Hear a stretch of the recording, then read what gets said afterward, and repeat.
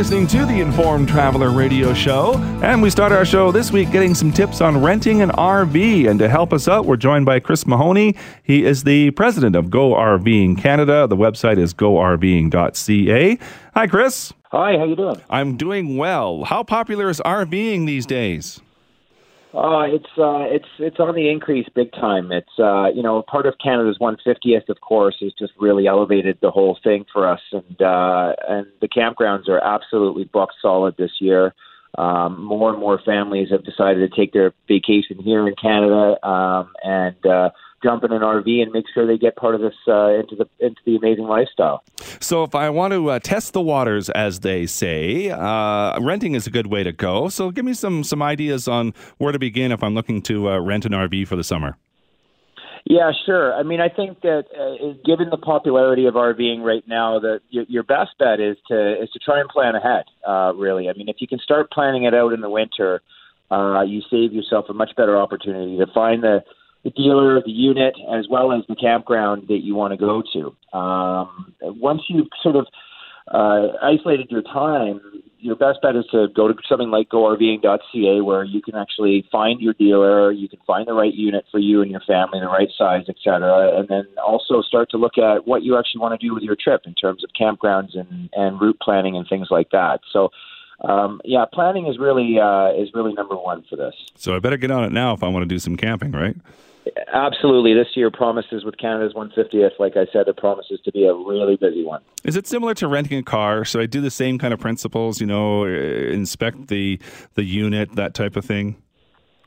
Yeah, it's a little bit more complex than that, because obviously the units have got a lot of technology in them. So what you'll find is that dealers are obviously prepped for this kind of thing, and they'll give you a nice walk around. They'll teach you everything about the unit and answer any questions that you have. Make sure that you understand how everything functions, how you set it up when you arrive at the campground, etc.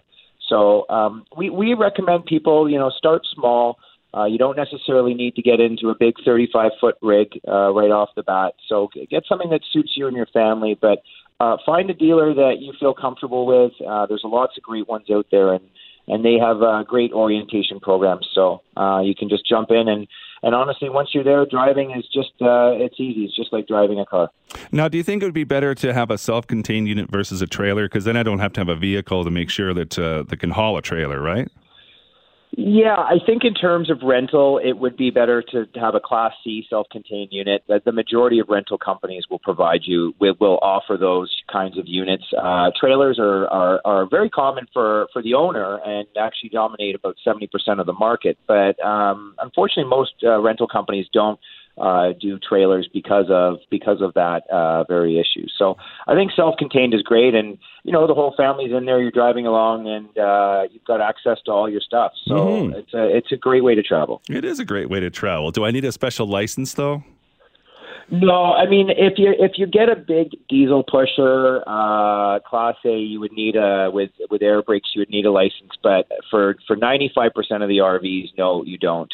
You can just use your regular license, get your insurance sorted, and like I said, go through the orientation, and off you go, hit the road.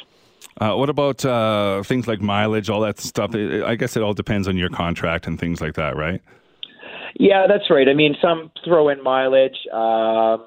Just make sure you ask the right questions. Make sure and like I said, in terms of planning, kind of have an idea of how far you're going to be going and, sort of the rough areas.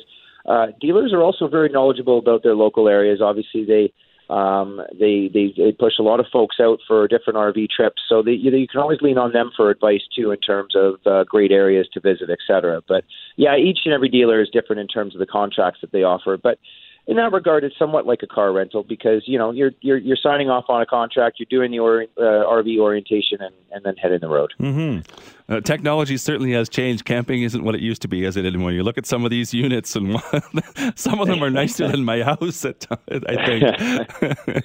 Yeah, that's right. I mean, there's been some huge leaps forward and some innovations in the industry over the last several years, and I mean, listen, if you want to go and camp and disconnect, you can absolutely do that and get on all the activities with the family, et cetera. But with that said, if it's raining outside and it's kind of a gloomy day, you've got all the technology that you want inside the RV as well to keep everybody busy and happy. So really the best of both worlds.